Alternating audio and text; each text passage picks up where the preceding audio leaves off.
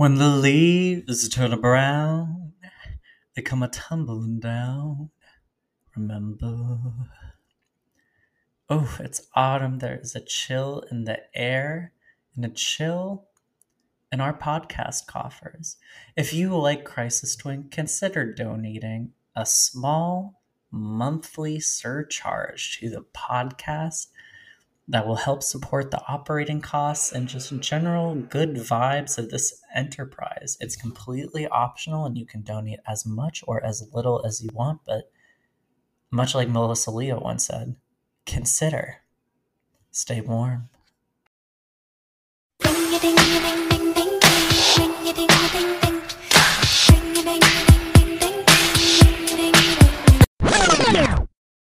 Hey girlies, welcome to Crisis Twink, the podcast where we ring the alarm about cultural emergencies.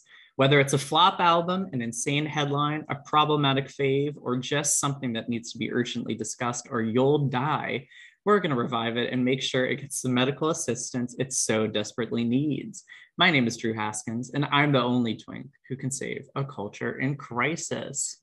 Joining me today is dear friend Grace Muth. Hi. Hi, I'm so happy to be here today.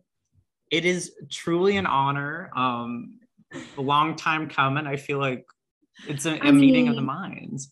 I'm so excited. We have a lot of stuff to cover, a lot of stuff in common, and you were basically my first friend in Chicago. So you were basically my first friend in Chicago too. I mean, it was a little testy there when I crashed your date, like very early on. But yes, I feel like this is a long time coming. So I'm so happy to get a chance to talk with you today. We have so much to cover. I recorded the episode with our friend Allison earlier this week, and I was lamenting how nothing really happens in the week between like Christmas and New Year's. So I was like, what the fuck are we going to talk about today? There's we manage, but I feel like in the 4 days since recording that episode, the world has gone to hell in a handbasket, really. So I mean, the world has shaken things up in the past couple of days. There have been breakups, lots of scandals. Lots of culture has happened, and I feel a little overwhelmed. So I'm glad that we're going to be able to unpack some stuff. Oh, yeah. Well, maybe we should just get into it, because the Go Call the Governor, the game that I'm about to introduce, the topics today are really wild, actually. So I think we should just jump in. So okay. I'm going to present you with 3 cultural scenarios from recent and or ancient history. And by ancient history, I mean 3 days ago. And you're going to decide whether or not the governor needs to be called.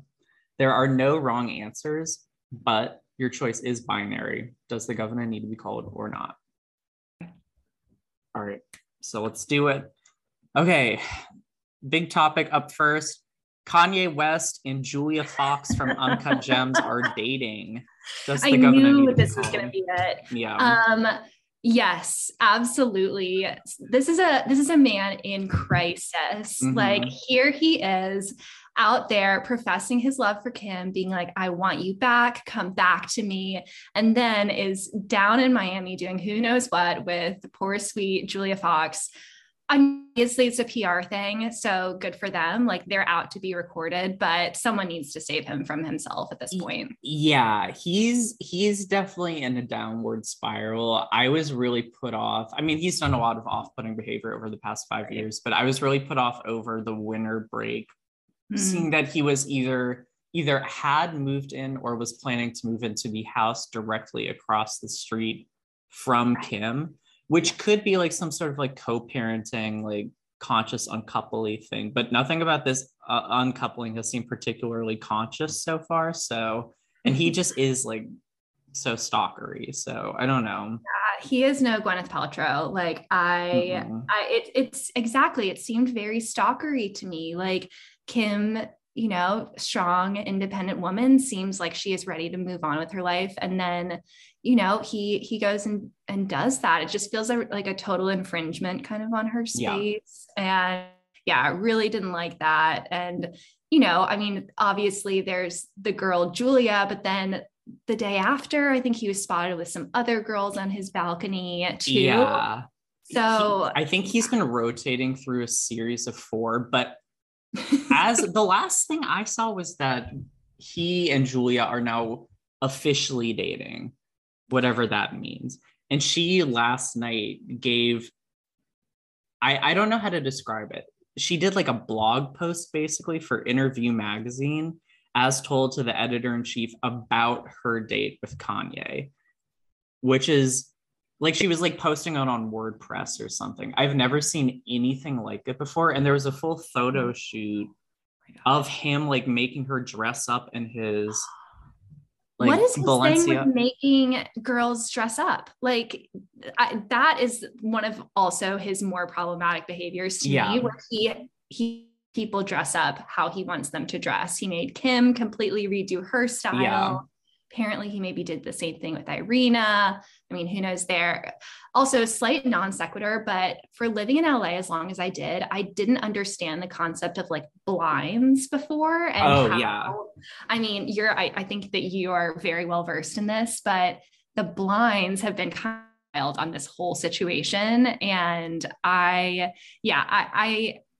mean, if they're actually in a relationship, I don't believe it, but No, I definitely don't believe, but like if there's kind of like the mirrorverse version of Kim and Pete, I think Kanye and Julia Fox is as close as we're gonna get to like the other side of the pole. Like I really like her. I've loved her. Like Uncut Gems is one of my favorite movies of the past few years. And I follow, she's an incredible Instagram follow too. Like, and she's been doing like cool New York stuff for close to 10 years now. So I'm kind of glad that he picked someone like cool at least to do this stunt with, and someone who definitely gets the joke of it, I think. But I think, on her end, it's a really strategic thing. I mean, she is now getting the name recognition. Like if you haven't seen Uncut Gems, I'm not actually even sure what else she's been in, like if you haven't seen that, now you of course will know her name and she's going to be elevated. So on her end, smart decision. Win-win. Yeah, win-win, exactly. But on his end, I'm not sure his ultimate goal here, and I think he's just kind of flailing. So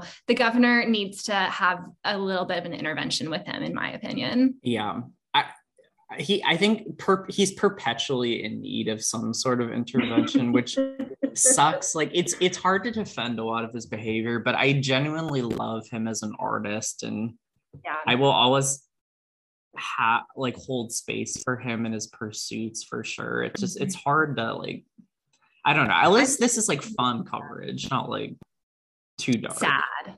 No, exactly. And I think he is probably the just best example of trying to and like needing to separate the art from their artist, as we have like in modern kind of Daily Mail pop culture. Like he is such a talented musician and designer and thinker, but his personal behavior is really problematic. And I think that it's a good conversation. We need to have it because there will always be problematic people who make amazing art, and we need to figure out, like, as a society, how do we treat that? How do we deal with them?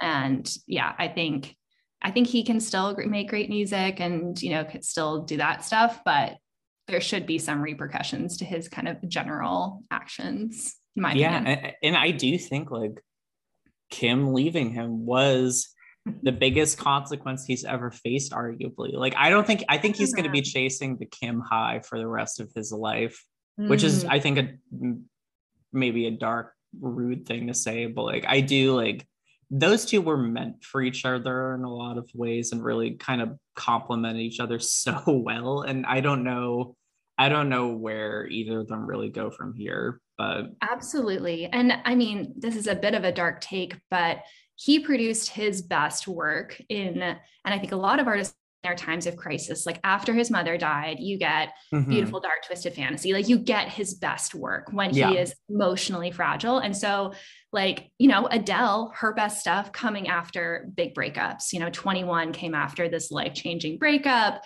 Are we going to get something similar? Like is his kind of re-emergence or, next career pivot, his next kind of phase of his art, is that going to be really influenced by this? And I think could be some really like interesting music that comes out of this. Because I think you're totally right. Like he's never moving on from this.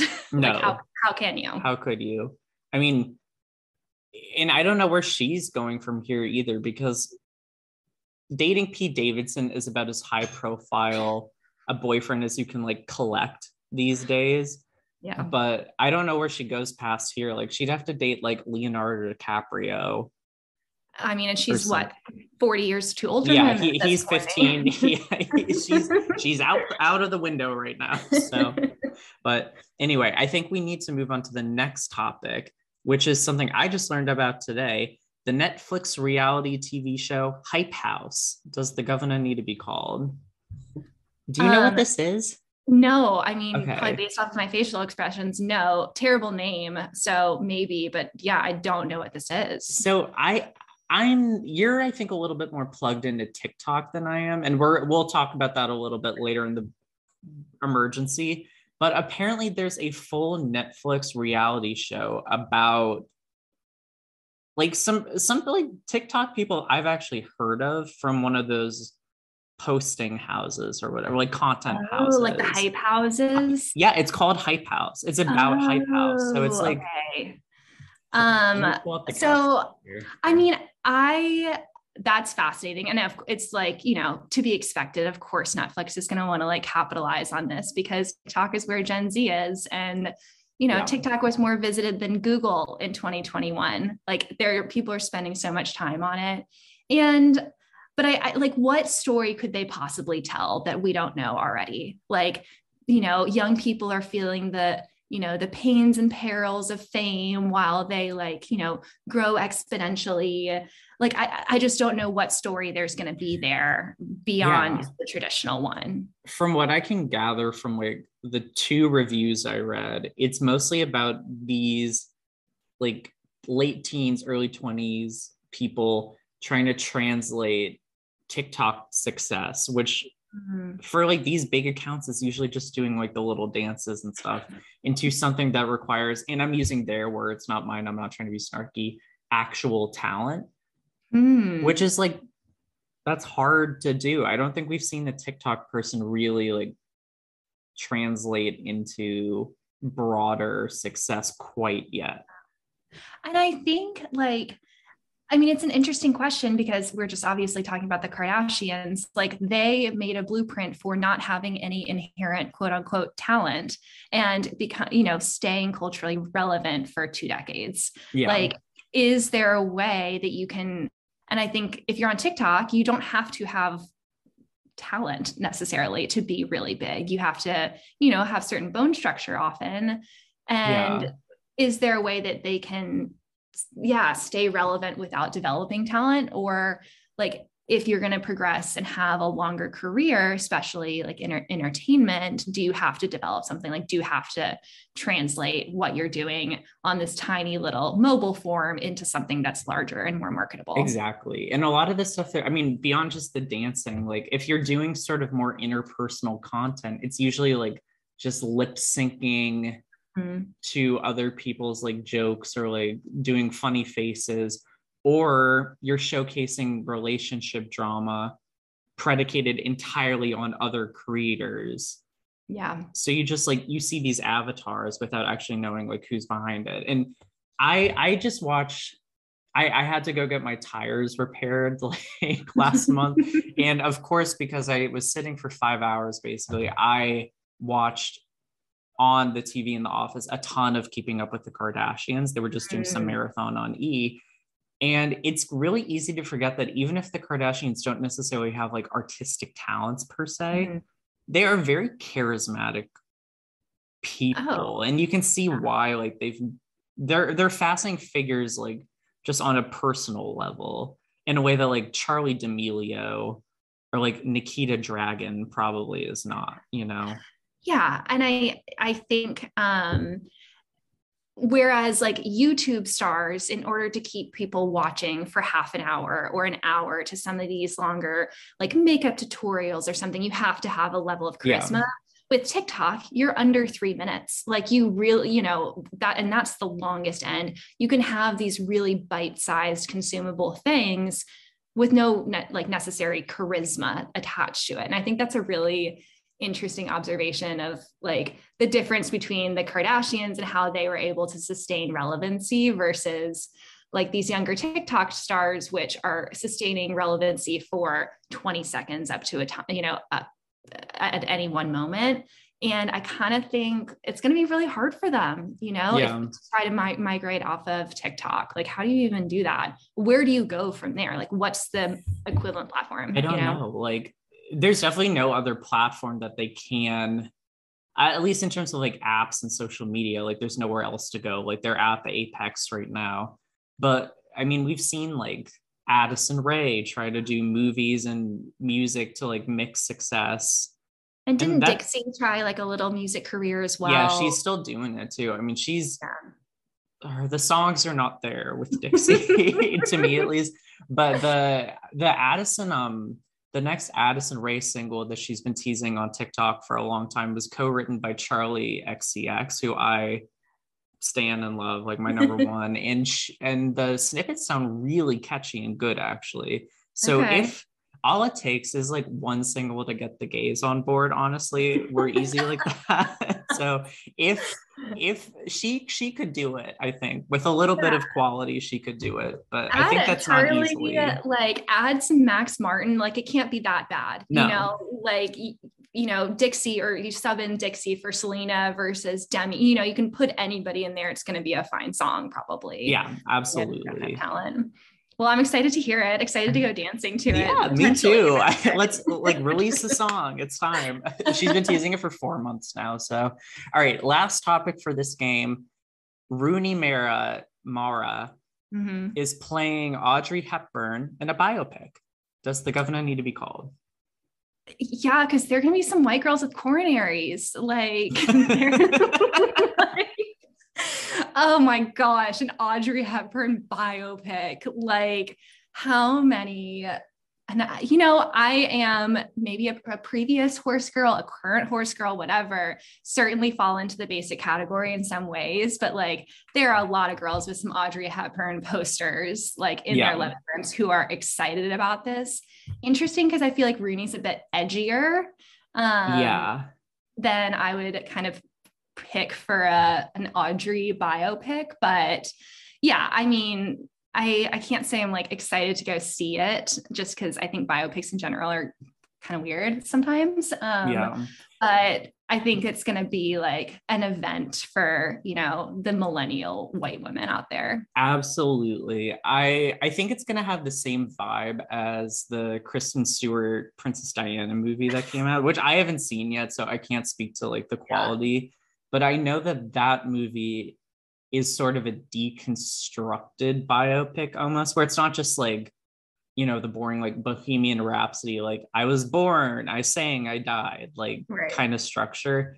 They are doing like weird like dream like twists and stuff, I think, to like make it a little bit more abstract and not just conventional, like we know the story or whatever. Right. So that could be good. And it's directed by the guy who did Call Me by Your Name, which I really enjoyed. Loved that movie. I saw that on an airplane. And when you like watch a movie on an airplane and all of your inhibitions just kind of drop away and you're like sitting there and crying next to a random man. That's what happened to me when I saw Call Me by Your Name. I think it's really interesting how there have been a bunch of biopics about Princess Diana, Jackie Kennedy, Marilyn Monroe. Now Audrey Hepburn seems like the natural, next step. All of these, I'm not sure why culture has decided that we need to revisit all these women and make biopics about all of them, but I'm glad that they're taking a slightly fresher take, hopefully, on it. And I think Rooney's an interesting enough, and she's a great actress. So I think if anybody can make it really interesting, I think she can. She definitely is talented, and I think she has the look down too, which is not necessarily needed, I think, for biopics. Like I don't think Kristen Stewart looks anything like Princess Diana, or like Natalie Portman definitely doesn't look like Jackie Kennedy, but like I think like as long as you can get the vibe and the essence right, like that's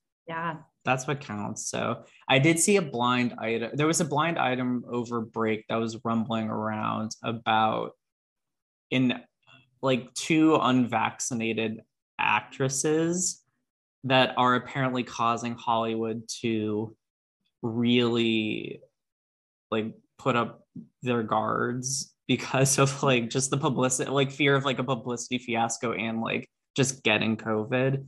Oh, And no. allegedly, the two actresses are Rooney Mara and Carrie Ann Moss, like from The Matrix.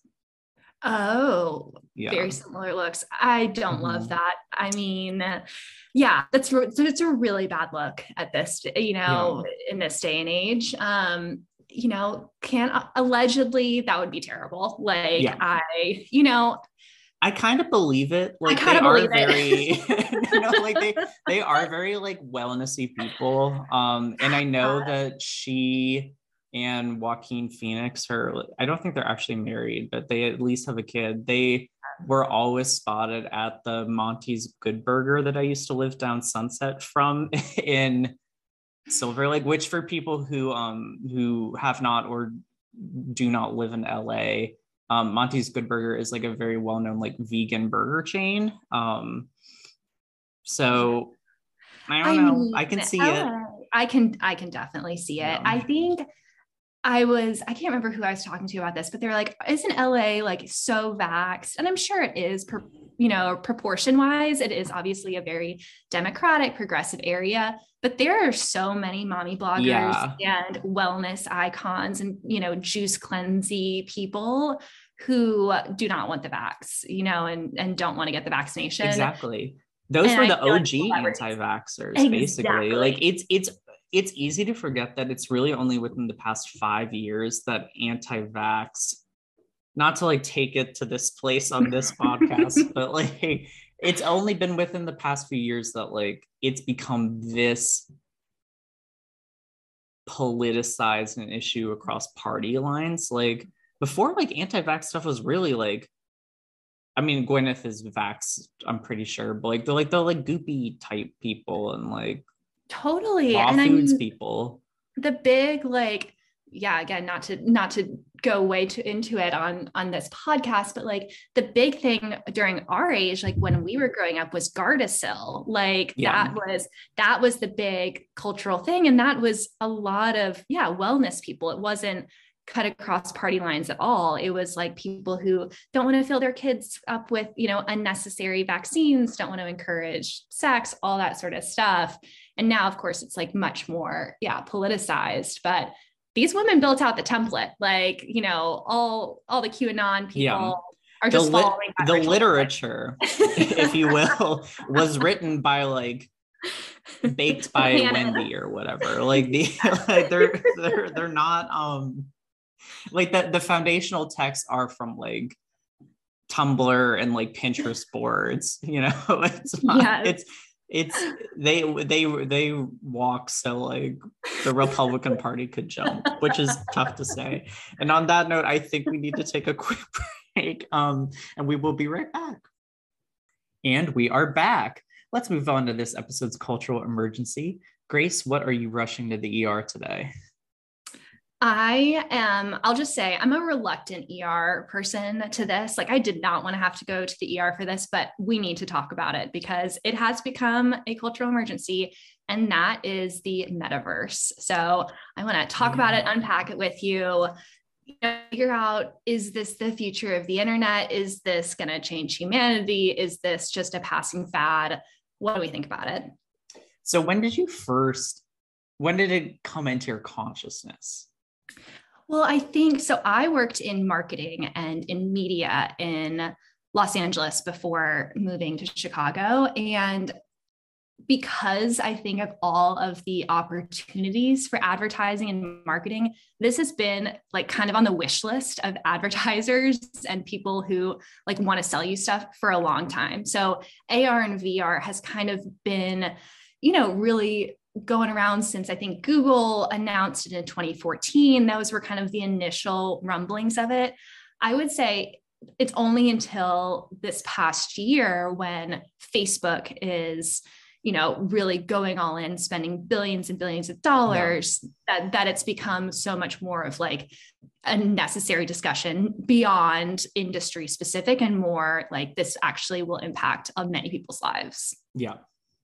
I think it is an interesting concept that I think a lot of people have derided as just being like, oh, it's just The Sims. Like, what are we going to do with all of this? But like, I'm glad that your marketing perspective is in this discussion, because it really is going to be a total game changer in how we really engage with day-to-day materialism. Yeah. And I don't want to go to, hate Ashbury, like hippy dippy on it, but I do think the idea and the plan from all of these tech companies is to make it incredibly integrated into our everyday lives. And so that, of course, we're on our devices and we're on our phones all the time, that becomes even more seamless. And the data that if I'm a marketer, the data that I have on you is not just what you're buying, but at the end of the day, what you're thinking about, the things that you look at longer, tracking your movements, all that sort of stuff. Like that is such a gold mine for advertisers and for people who want to buy and use that data for either good or bad purposes. That, and I think one of the things that I've been thinking about so much with relation to this is, Facebook obviously has created a lot of problems and, has changed our society in many ways, not for the better. And they seem like they're kind of not working on that. They're just doing like the next phase, the next innovation. Yeah. And I feel like all those problems are only going to get magnified when you introduce the metaverse to it. Yes, I definitely agree with that. Like, I think especially as Facebook owned apps stand right now, they have become increasingly clunky in how they present ads and products to you. Like, if you this is anecdotal, but like, I'm sure I'm not alone in this. Like, my Instagram feed has become borderline unusable on my phone recently, because every other post is an ad for something, or a recommended account or whatever, that's usually like does like paid partnerships with like a variety of like different companies and stuff. Like, I can't actually see what I want to see these days, which is my friends who I'm trying to like photos and stuff and comment photos.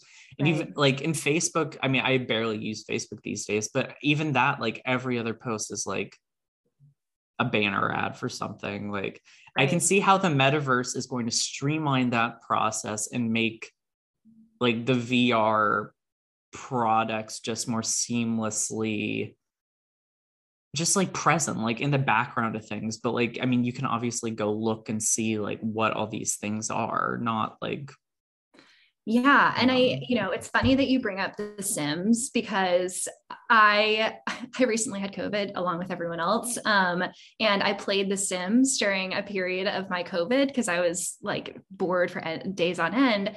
And they have all these product integrations now inside The Sims. They have Balenciaga did like within The Sims, they do outfits and stuff. And obviously that's a more video game like example, but you can see how it really translates to the metaverse. Like how, if you are, quote unquote, grocery shopping in the metaverse, which is such a funny concept to me, but that all of these products and everything are just going to be around you, and you're just going to be experiencing them, not as you would in a grocery store, but depending on who the highest bidder is. And I think that,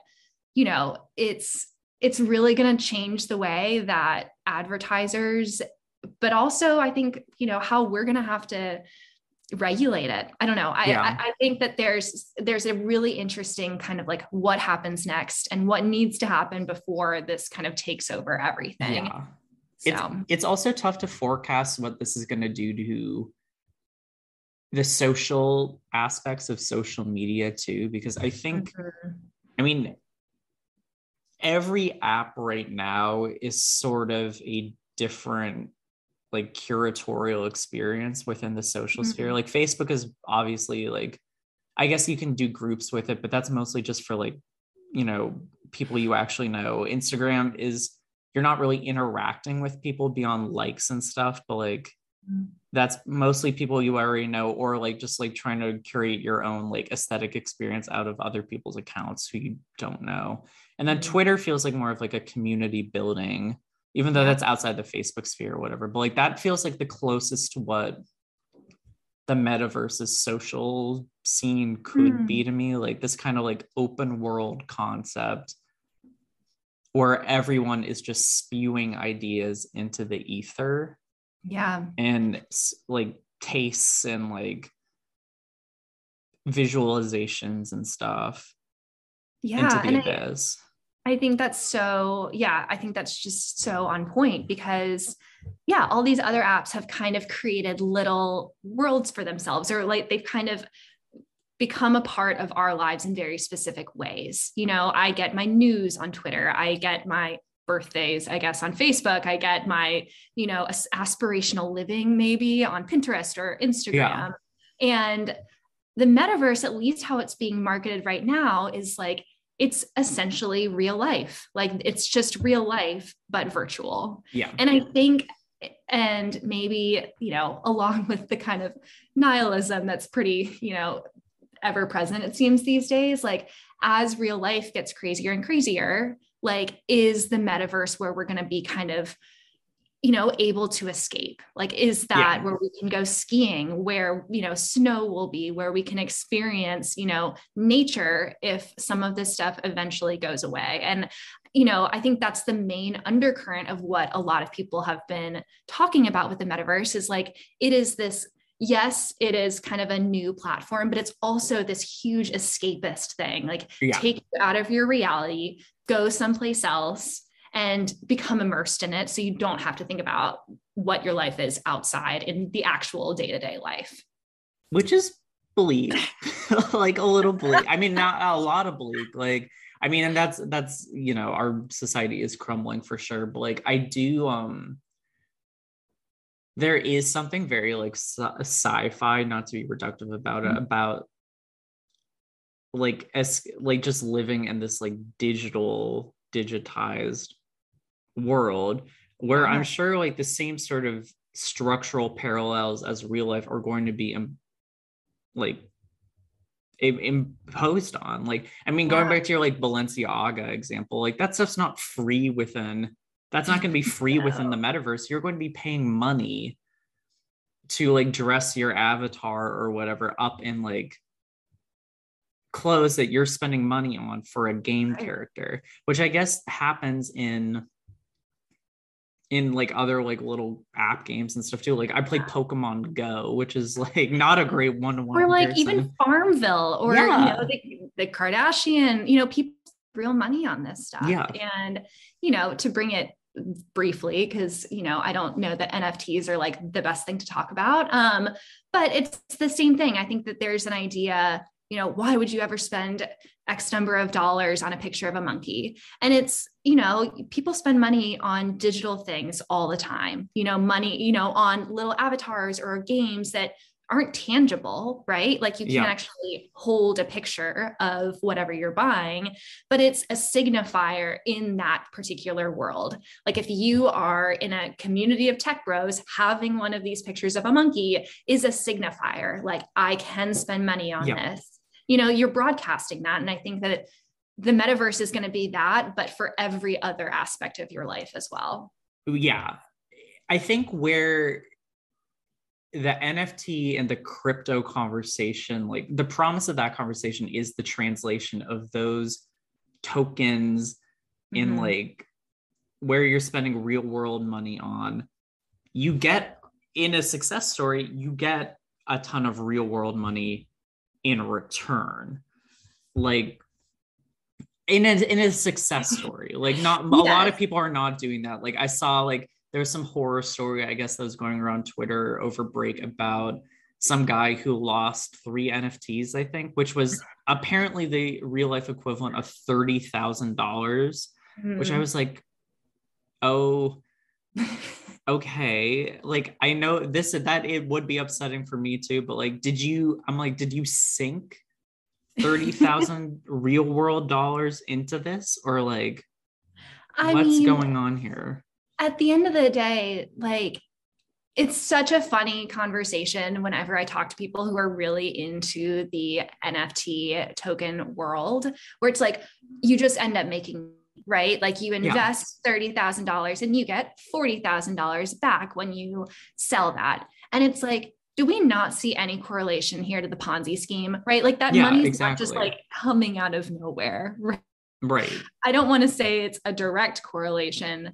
However, No, but there you're is not like a just like, house of cards to it. there's going to Like, be a loser there, yeah, right? Like there's going to be someone at the end of the airplane game who cannot, recruit somebody to buy the picture of the monkey that they have bought exactly. for $40,000. Like there's going to be people who are end up holding the bag. It's not just money can be created forever. Like But it's just delusional. yeah, the promise of gains is what Mhm. keeps people coming back. And I'm going to be Yeah. interested to see in the metaverse what a like quote unquote success story is going to look like Mhm. what the gains are going to look like. Because I've seen, I think this is a really interesting platform, and I'm really excited to see how it gets rolled out. But I think, like, at least in my corner of the internet, I've seen a lot of skepticism towards the idea, and like, how is this going to actually draw people in? Like, what's going to incentivize people Mm. to participate in this? And I'm going to be, that'll be, Yeah. And I think, once you're always in any tech platform, you're going to have the early adopters. We're seeing that now. yeah, But, I think, and one of the reasons why I wanted to talk with you about it today is because, the biggest technology conference of the world, the US, CES is going on right now. right. And so many of these companies that you think, did they have any business being in the metaverse, or like what are they possibly going to do with the metaverse, are trying to build out their own either platforms or parts of platforms right Yep. now. And everyone is now trying to get into the game. And I think, over the past couple of years, seen really slow momentum. And now we're finally seeing that exponential pickup of people. But again, at the end of the day, it's like, what value add is this bringing to my life? Like, Yeah. is it because I can interact with my coworkers on a better or slightly different level than I can with Zoom? Is it I can go to a city that I would never be able to go to in real life through the metaverse? Like, Yeah. what is going to get people, everyday people, on board?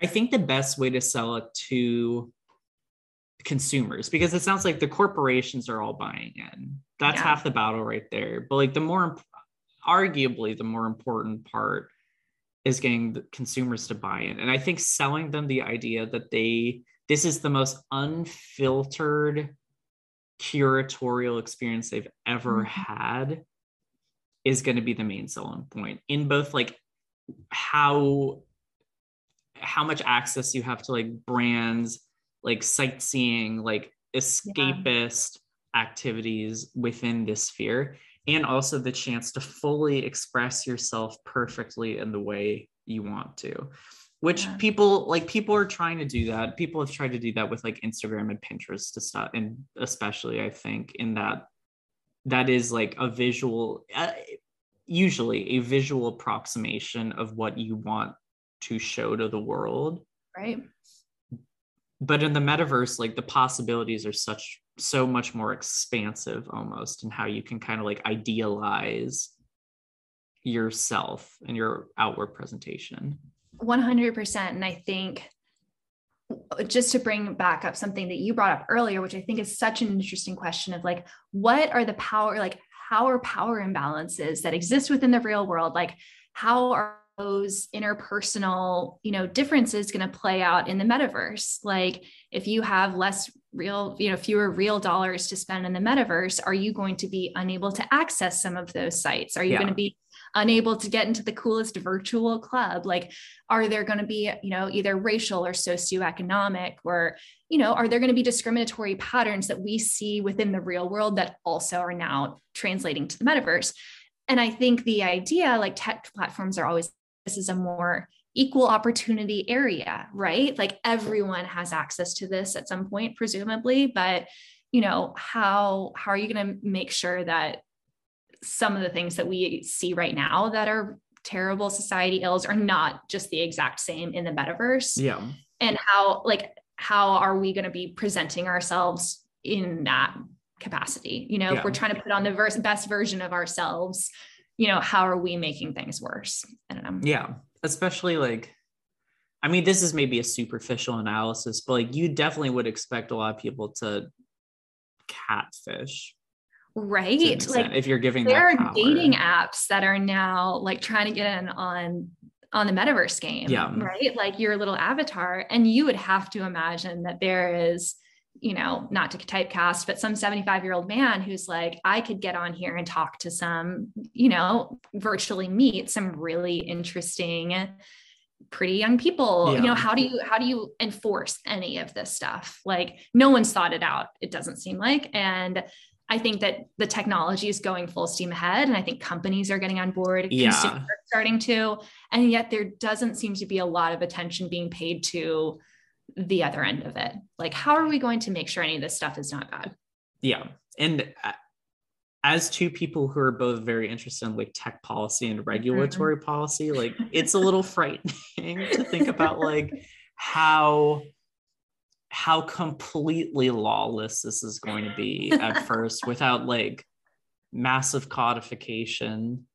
Yeah. I mean, as somebody who is in the advertising industry and just saw the absolute wild west of data practice, and no shade on my company was great and incredibly ethical, but the amount of data that is available should not be illegal, right? The stuff that is currently happening in this industry is not ethical. And it's just how, it's just the fact that there aren't any laws, there's no regulation on any of this stuff. So you're at a loss if you don't do it. And I think that this, you just absolutely said it. The metaverse is just going to be a bit of a free for all in that respect, I think. Yeah. And to be fair, a lot of platforms are like that at first before they sort of set up guidelines or crack down on issues. I remember Reddit has a reputation for being pretty much a free for all right now too, in a lot of ways. But back in the day, 10 years ago, it was 4chan levels of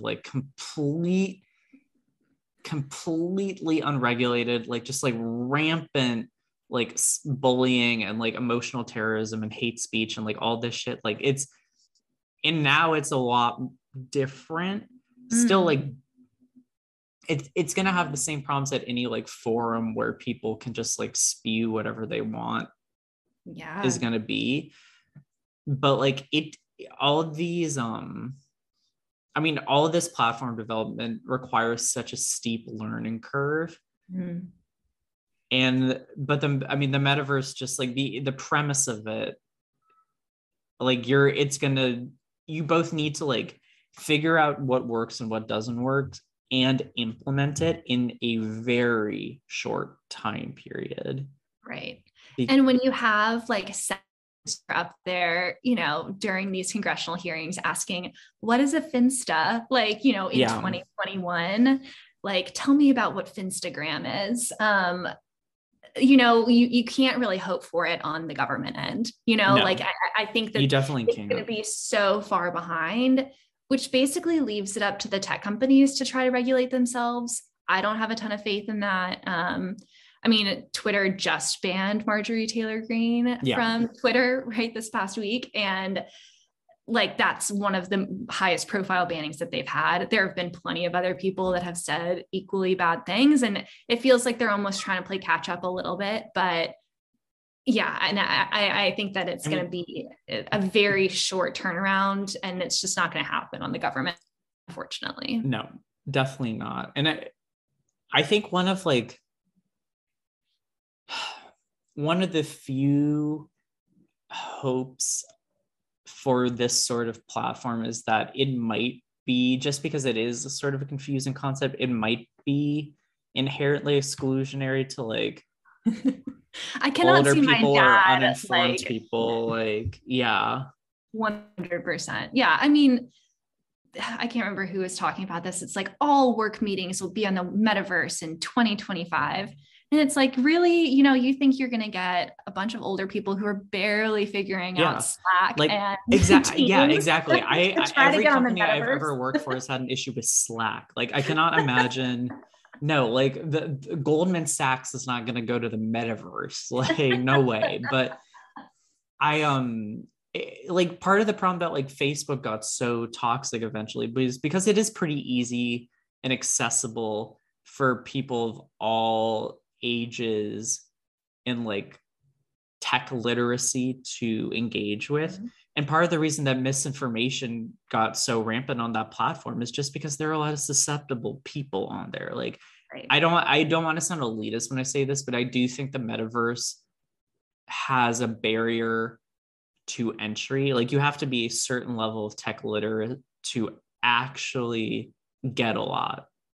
And you have to have $300 to spend on the, headset right now. Yeah. Like even just to get into the kind of the initial metaverse, absolutely. You have to be tech literate, have some substantial money and a reason to go on the platform. And if you're not super versed in these, things, why would you? Like if you don't have friends or anything on there, why would you go on these platforms? So in that sense, I think back to your earlier question, like I think it's going to be a little while before there's a real value for the everyday consumer to try to seek out the metaverse. Yeah. And for companies to be like, we're migrating here beyond maybe, the kind of expected tech ones. Yeah. So maybe that's a hopeful thing. But we kind of, everything else feels so apocalyptic right now. Right. Like, you gotta just be a little glass half full with some of this. Like, yeah, no, it doesn't, it's so easy to just like fall into nihilism right now. And I'm like, okay, like I'm just, it's going to be a little sinister. It's going to be a little weird, but like, yes, I would love to go to Bali. I would love to like go to like a virtual simulation of Bali. Like, let me do it. And I'll wear my $400 Balenciaga like puddle boots or whatever. Or no, that's Bottega Veneta, but whatever. Like I'll wear my like fancy shoes there. So my Crocs, yeah. Yeah. Right, well, I think we have to move on to our final segment. So we're gonna play Tear the Community Apart. Sounds scary, not too scary. The rules are pretty simple here. I have picked 2 songs and you're going to tell me which one is better. Great. So this is a pretty tough one, I think. Both of these songs hit #1 in 2021. Okay. 2 of the highest performing ballads of the year from 2 generations of pop stars, let's say. Okay. Which song is better? Driver's License by Olivia Rodrigo or All Too Well, Taylor's version by Taylor Swift? Drew, why would you do this to me? Like, this is a hate crime to make me. It is positively terroristic that I've done this, but this is mean. Oh my, wait, okay. Did you say All Too Well, Taylor's version specifically? Taylor's version specifically.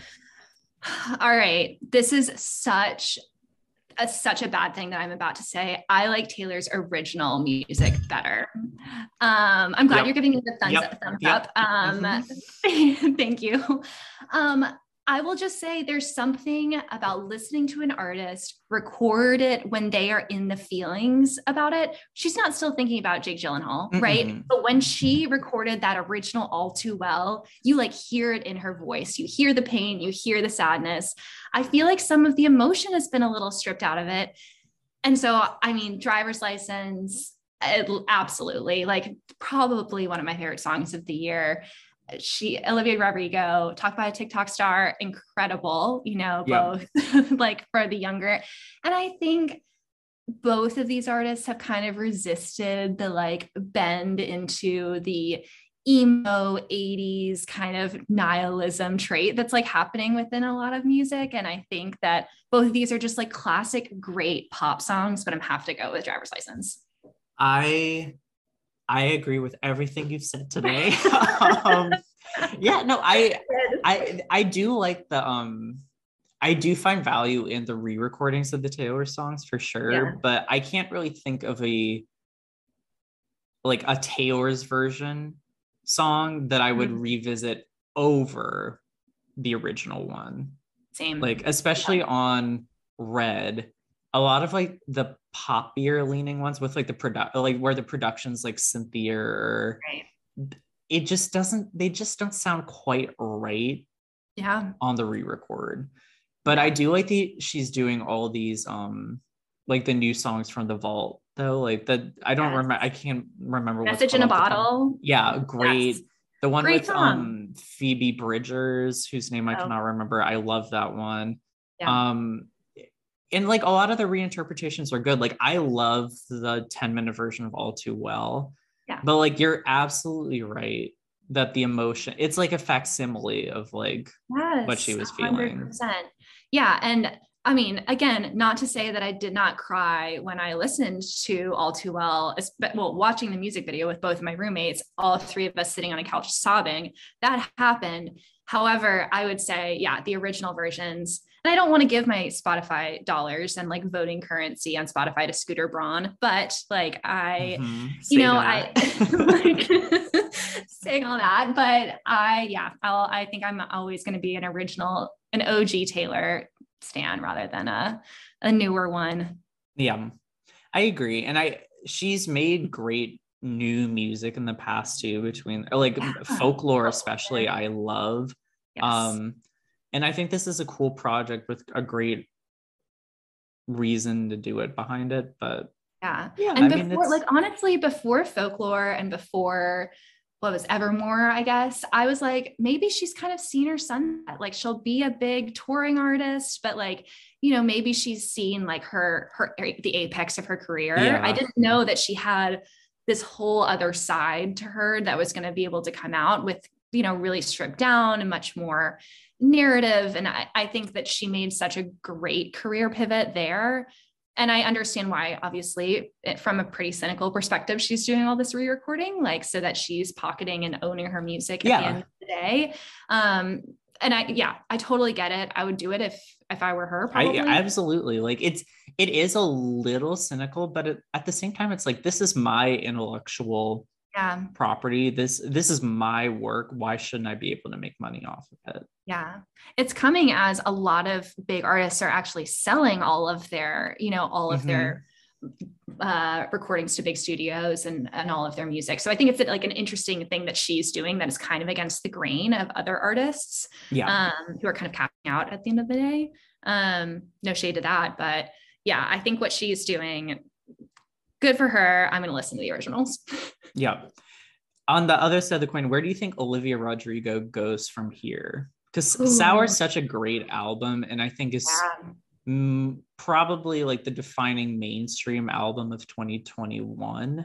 I can't think of one that is bigger, quite honestly. Yeah, definitely. Yeah. You'd be hard pressed to come up with another one, I think. But I don't know where stylistically she's going to go from here, because I think by the time she records another album, the pop punk thing is going to be out the door. Like the folky, like Phoebe, everyone, like all the pop girlies are doing like Phoebe Bridgers and like Clairo stuff right now, and I think that's not going to be trendy. So yeah, I mean, the pop punk thing, I think it's really interesting. Those first like initial like guitar chords on the first album, Brutal, it's just like, it was kind of jarring to listen to because it's not something that you really hear on the radio. Like I think she really mainstreamed pop punk in a way, and I don't know if like the culture's ready for that. The Weeknd just kind of released a new album, and I think his sadness, emo boy rock, like I think that's more here to stay than her sound is. I agree. Especially because like the initial wave of pop punk was so rooted in like early mid 2000s culture. Like it is sort of, I mean, it's a dated sound in the same way that The Weeknd is using like 80s like new wave music. But there's something about that feels a little bit more timeless almost, and like, and I think we're in an 80s moment, honestly. Like I think fashion, like you're getting chunky gold hoops, you're getting oversized blazers, like fashion is 80s moment.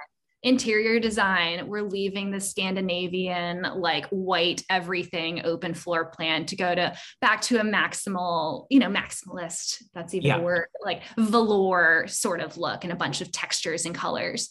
And I think that seems more the feeling of right now than the early 2000s, 90s does, in terms of, like, I would say music, fashion, interior design. I think we're in an 80s moment.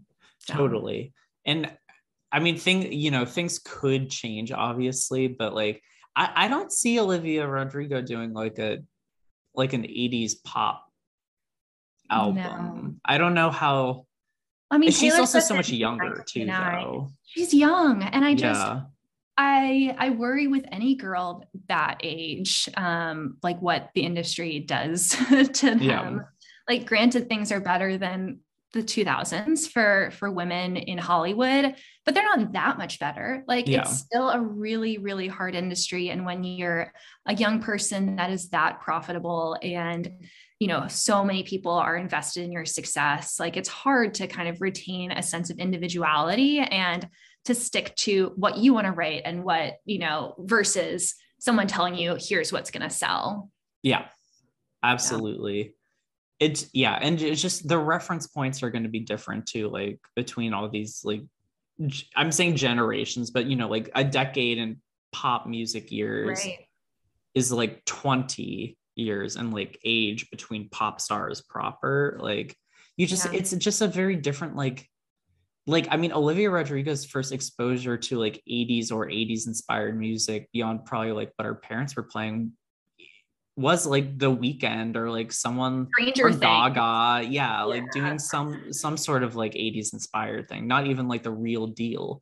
So I don't know, it's a copy of a copy.